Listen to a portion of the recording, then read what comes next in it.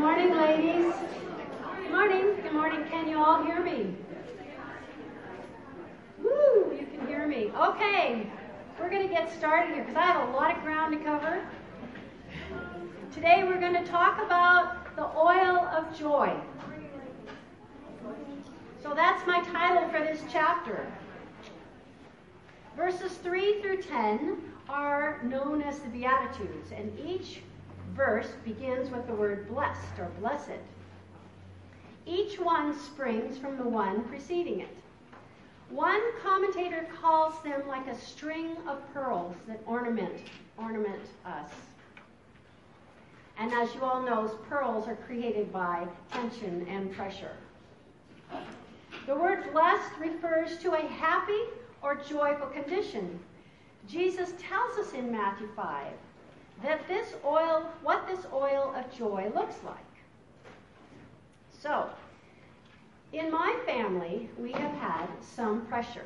And those of you who have been with us for a while, one pressure started 7 years ago when my granddaughter became anorexic and was in Children's Hospital, and my husband was in a terrible bike crash all at the same time. But a couple weekends ago, we had, out of all of that tension and pressure, the oil of joy.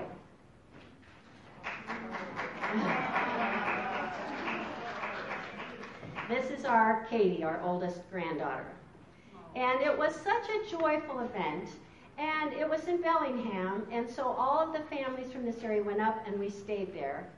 And on Sunday morning after the wedding, I got down to the breakfast room at 6 in the morning, and I sat there talking to family members until 10, till they closed us down.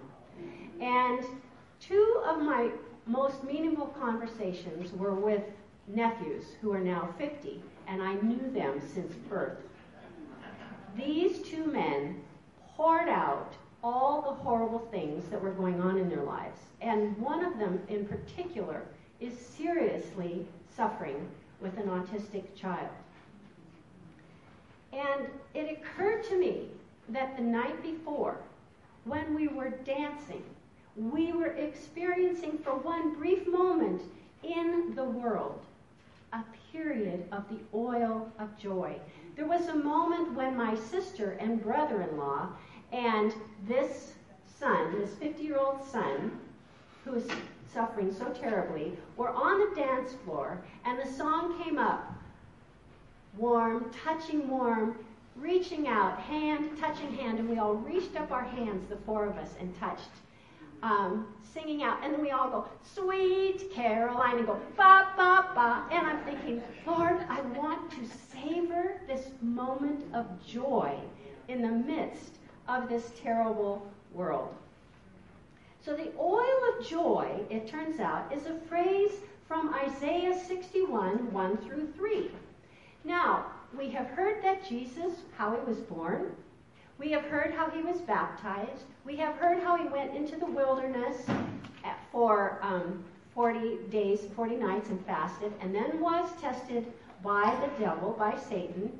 And then Luke inserts this little story before Jesus goes out and begins his actual ministry.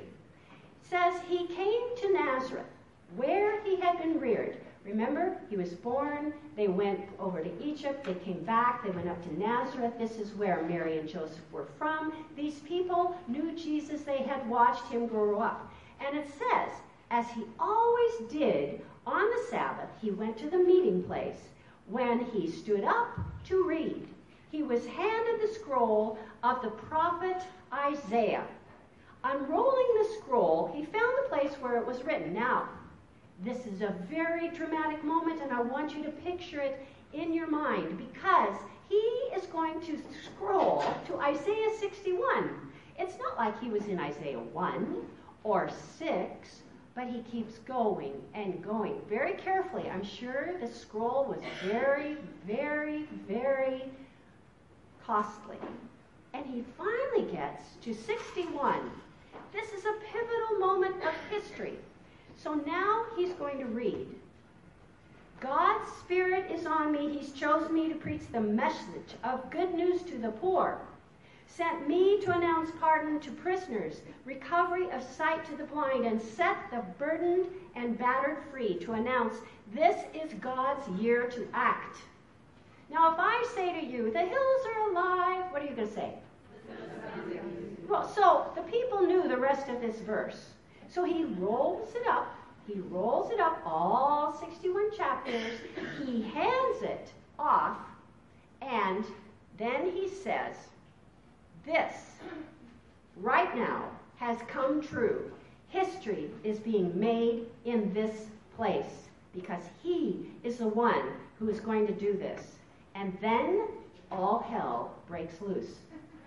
And they try to kill him because they knew he was claiming to be the Messiah. And Jesus walks away.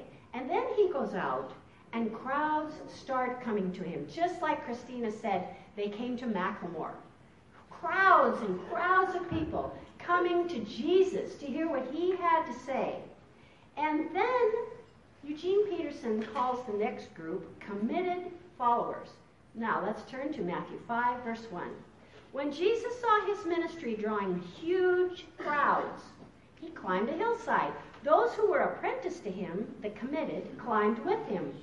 Arriving at a quiet place, he sat down and taught his climbing companions. And this is what he said. I just have to check and make sure I turn this on. Did I turn it on? Yes. Oh, good. It's been that kind of a morning. Oh, okay. And this is what he said. Okay, then I love it that he takes these followers on a hike up a hill to a quiet place. Now, many of us couldn't go on a hike with Jesus. Many of us couldn't go up a hill with Jesus, but everybody can find a quiet place. And this is where he wants to meet you and teach you, in a quiet place. Right now, you're all quiet. He's coming here to meet you. So this is a set-apart time for Jesus. And so he speaks, and this is what he said. And what he's going to say is sort of a paraphrase of this Isaiah passage. He's going to talk about the poor, the brokenhearted, the captives, darkness, those who mourn and grieve, who are in ashes of mourning and despair. But he is going to say he is bringing good news. He's going to bind them up, proclaim freedom, release, comfort, provide, bestow a crown of beauty, the oil of joy, which is where I get my title for this chapter, the garment of praise. So Jesus is going to embody the present tense of all of this. And when he gives us the Beatitudes, they are all in the present tense. But Jesus knows that people are not going to like this because he says, his kingdom is not of this world. He says it in John 18:36. So there is going to be some people who don't like what he has to say. When Jesus teaches about the kingdom, he knows it will disrupt world thinking. All right, verse 3. Blessed are the poor in spirit, for theirs is the kingdom of heaven. The kingdom of heaven, he's going to say, is on earth right here and right now. And he's going to describe 8 paradoxes. Human nature wants blessings with a shortcut. They don't want blessings with the whole package. And Jesus tells us that his blessing or joy is possible not only in the big things in life, the big suffering, but in petty aggravations of daily dealing with people. This is why they are in the present tense. And all of these blessings involve the deepest place of relationship with God the Father and are only possible through what Jesus did for us on the cross. So Jesus' intention is always for us to enjoy him. And the root of the word blessed or blessed is happy or joy or grace. And it's all there in the word. So I am going to quote a lot from the Message here. And this is what the Message says. You're blessed when you're at the end of the rope. With less of you, there is more room of God and his rule. God is always there, loving and providing, but sometimes to see him, all else must be scraped away. The desperate heart clings to God's goodness or rejects him as cruel. The choice is yours.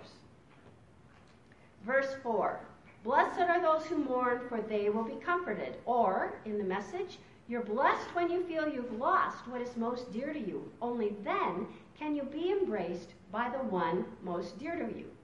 Here we begin to see how each blessing builds on the last. And it's more about losing all about what is dear, but it's always relationship.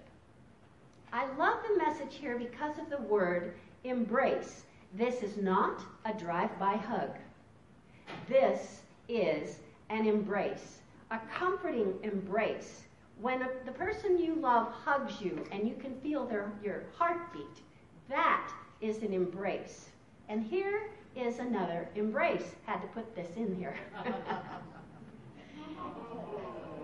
This is not a casual hug.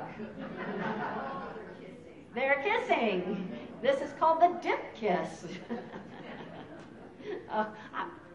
You won't get any more wedding pictures, I promise. All right, verse 5. Blessed are the meek, for they will inherit the earth. In the Message, you're blessed when you're content with just who you are, no more, no less. That's the moment you find yourselves proud owners of everything that can't be bought. So being content means that you are unpretentious, that you are self-controlled, that you're free from malice or vengefulness. Meekness is a way of dealing with others in genuine humility. And to inherit the earth is becoming an owner. The meek will enter and possess the earth here and now. Verse 6. Blessed are those who hunger and thirst for righteousness, for they will be filled. Or, you're blessed when you've worked up a good appetite for God. He's food and drink in the best meal you'll ever eat. So to hunger and thirst for God is a desire to be filled or full of God.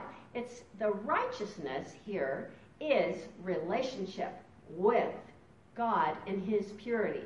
And that's what we hunger for. And that's what God will fill us with.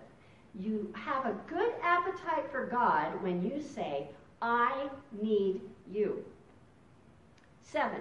Blessed are the merciful, for they will be shown mercy. Or, you're blessed when you care. At the moment of being careful, caring for others, you find yourself cared for.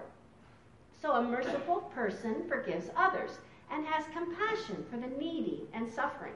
A merciful person admits her own sin. This person receives mercy from God. There was a time in my life, about 20 years ago, when one of my closest friends experienced her husband leaving her for a younger, more fit woman. And I went over to her house to get this news from her.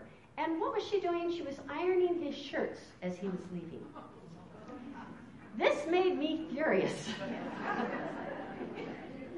I was ready to do some surgery on him. But anyway, about that time, and this was after my mother died, I was experiencing intense physical pain that 6 doctors couldn't diagnose. But when my pain got its worst, all of a sudden, my anger towards this man disappeared, and I was able to see him and forgive him as my friend was able to see him and forgive him. And it was shortly after that that a new doctor came along who diagnosed me, and I have been well ever since. But 1 Peter 4:1 says, when you suffer, you cease from sin. That's what this is all about, ceasing from sin when you suffer. And I always said, well, if you're really suffering, you don't have time to sin because you're concentrating on living each moment. Verse 8, blessed are the pure in heart, for they will see God. You see how this is building One leads to another and leads to another. You're blessed when you get your inside world, your mind and your heart put right. Then you can see God in your outside world. Jesus is pure in heart, and Jesus sees God in his inside world and his outside world, and he wants you to do the same. To see God is to have intimate knowledge and acquaintance with him. Now, I love to see God in the world, even in the rain, in the trees. I mean, it was so gorgeous driving here in the mist, and I just loved it. But what I really love to see is God working through men and women. This is huge, and it's wonderful to be able to see that happening. So then we go to 9. Blessed are the peacemakers, for they will be called the children of God. And I love the message here. You're blessed when you can show people how to cooperate instead of compete or fight. That's when you discover who you really are and your place in God's family. So Jesus is the ultimate peacemaker. He made peace between us and God the Father so that we can have relationship with him. Jesus is called the Prince of Peace. The true child of God will make peace with others. The ability to make peace is for those who are poor in spirit, those who mourn, those who hunger for God, and those who are merciful. Then you are ready to make peace and keep peace and be peace in families, in neighborhoods where you work.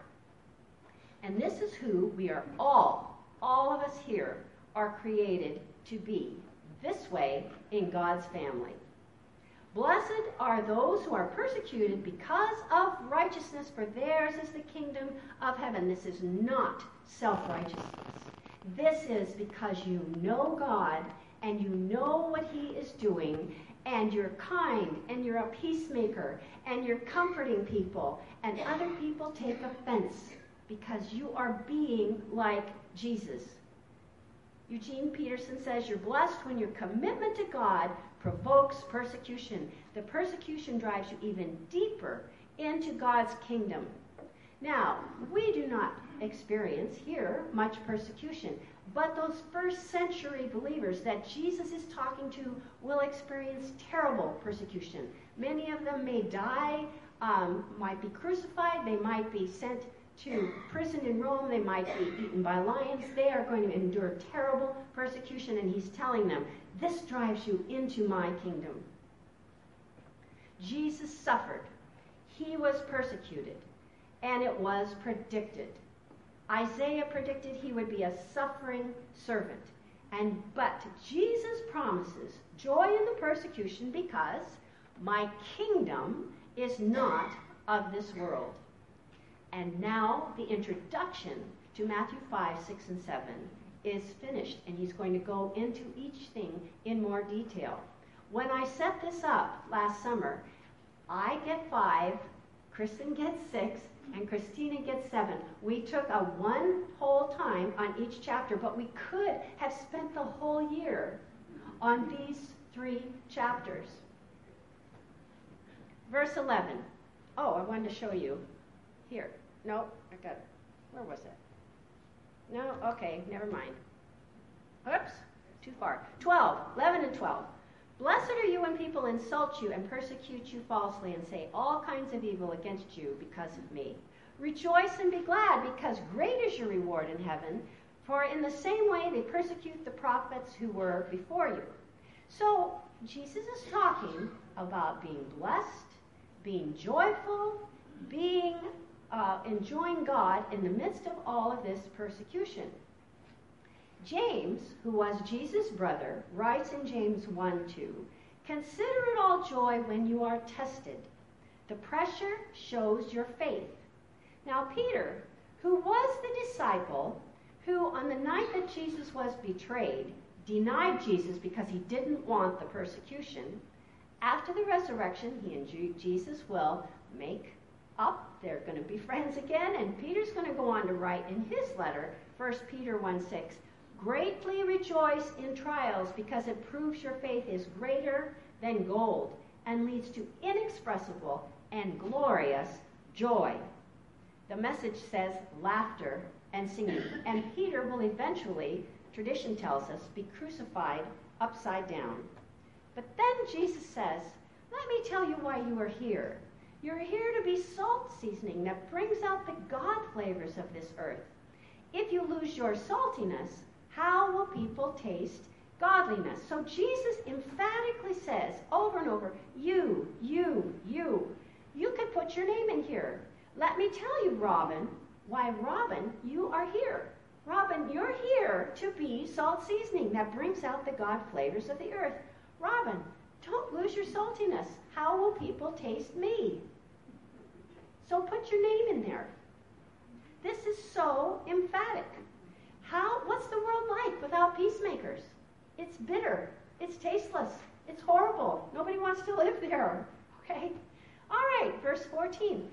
And you can put your name in, are the light of the world. A town built on a hill cannot be hidden. Neither do people light a lamp and put it under a bowl. Instead, they put it on its stand, and it gives light to everyone in the house.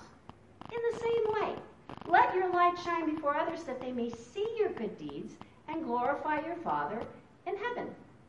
Last summer, as I was preparing to give this talk, or all the talks, I was going through Matthew, and every time I sat on this verse, these 14 and through 16, I would just feel such joy, and I thought, oh Lord, I'm so glad you're telling me that the women at the well are going to be a light, that you're going to put us on a hill, that our light will shine.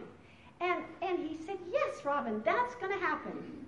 And then one day, I got the ARC bulletin in the mail. And in the bottom, it said, the Seahawks are looking for adult workers. I gave it, I said, I can do that. So I emailed them. They got right back to me. I went for an interview, and they hired me. So I'm working for the Seahawks. And so the first thing that I worked was the Beyonce concert. Yes, it was so interesting. And I was there from 2:30 in the afternoon, and she finished at midnight. It was long and it was cold, but every person that I met and that I helped smiled and thanked me as they walked up to the top of the 300 level in 6-inch heels and no clothing on. They all looked like they'd come in their negligees, of course, because that was their singers. So I thought, okay, God wants me to be a light here. And so I was helping people, and they were grateful.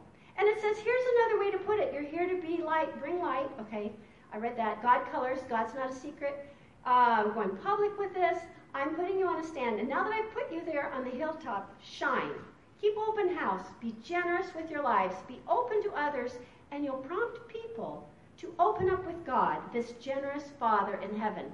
So as they were coming down at midnight, I had a little tiny flashlight. And one young woman fell.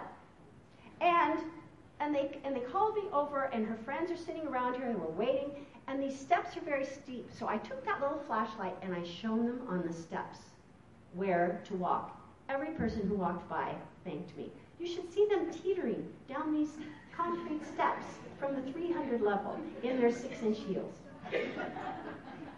But I felt like God had called me to be a light there.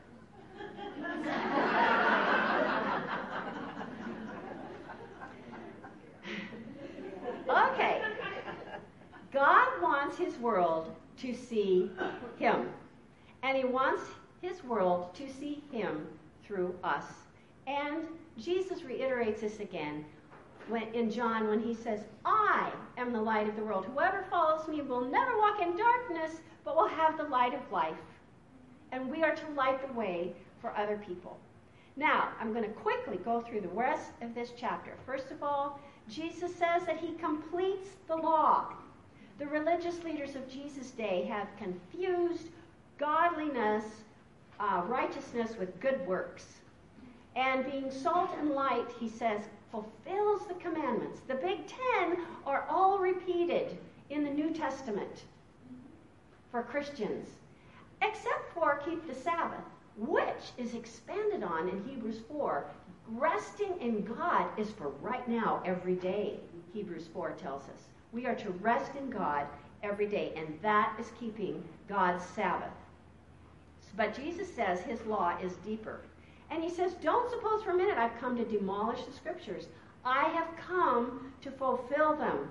God's law is more real and lasting than the stars in the sky and the ground at your feet.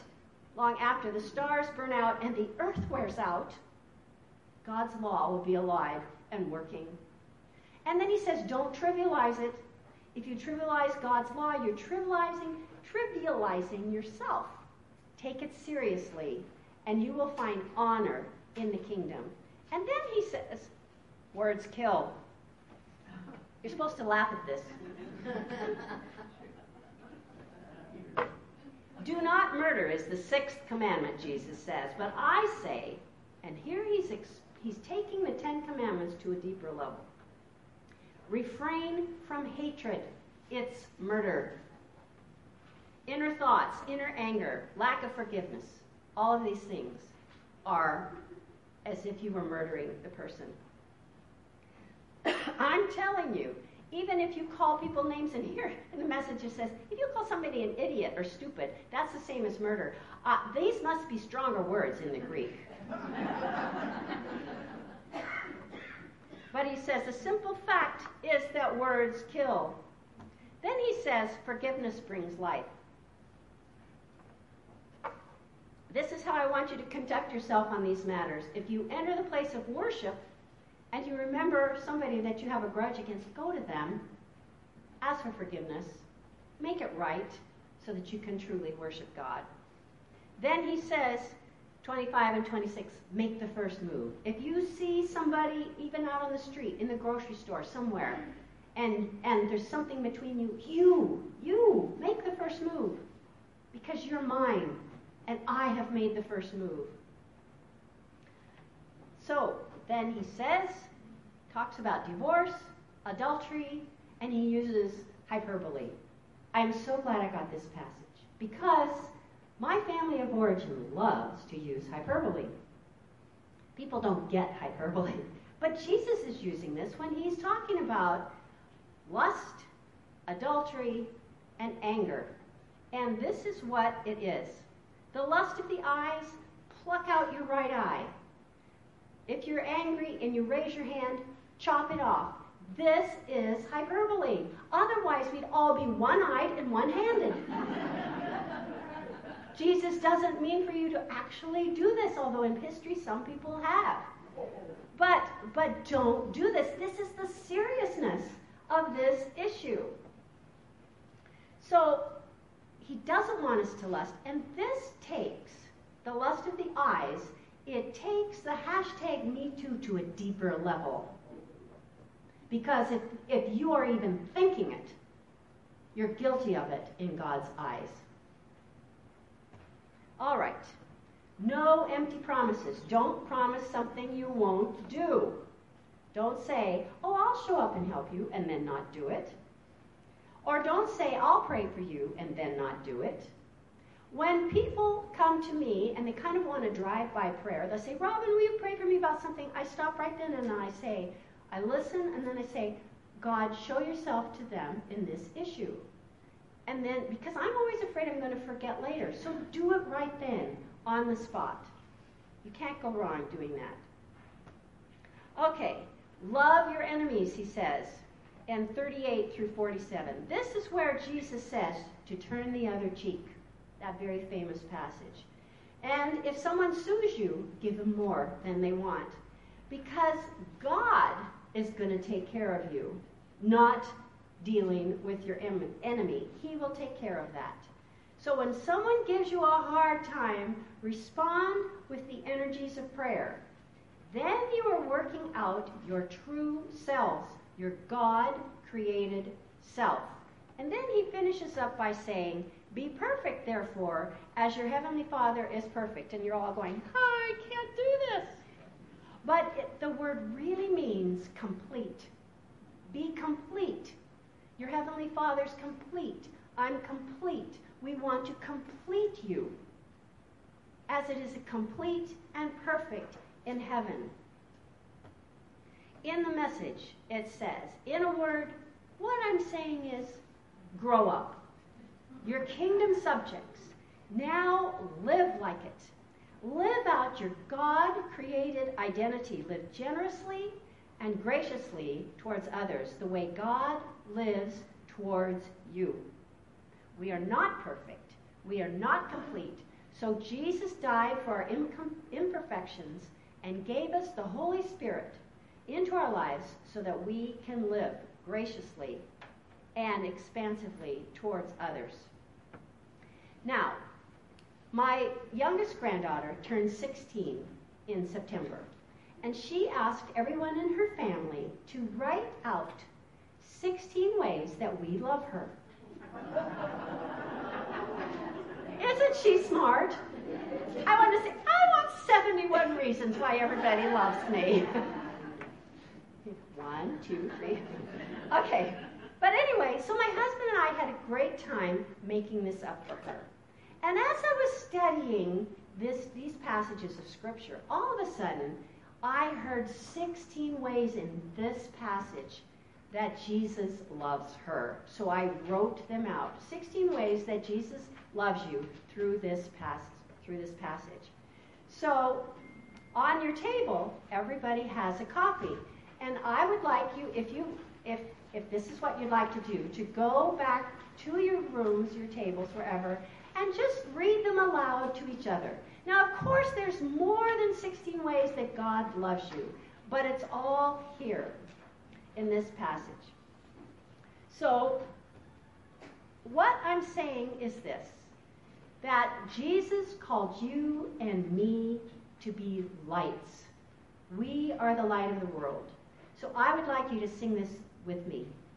This little light of mine, I'm gonna let it shine. This little light of mine, I'm gonna let it shine. This little light of mine, I'm gonna let it shine. Let it shine, let it shine, let it shine. Okay, ladies, you're dismissed to your tables. Thank you.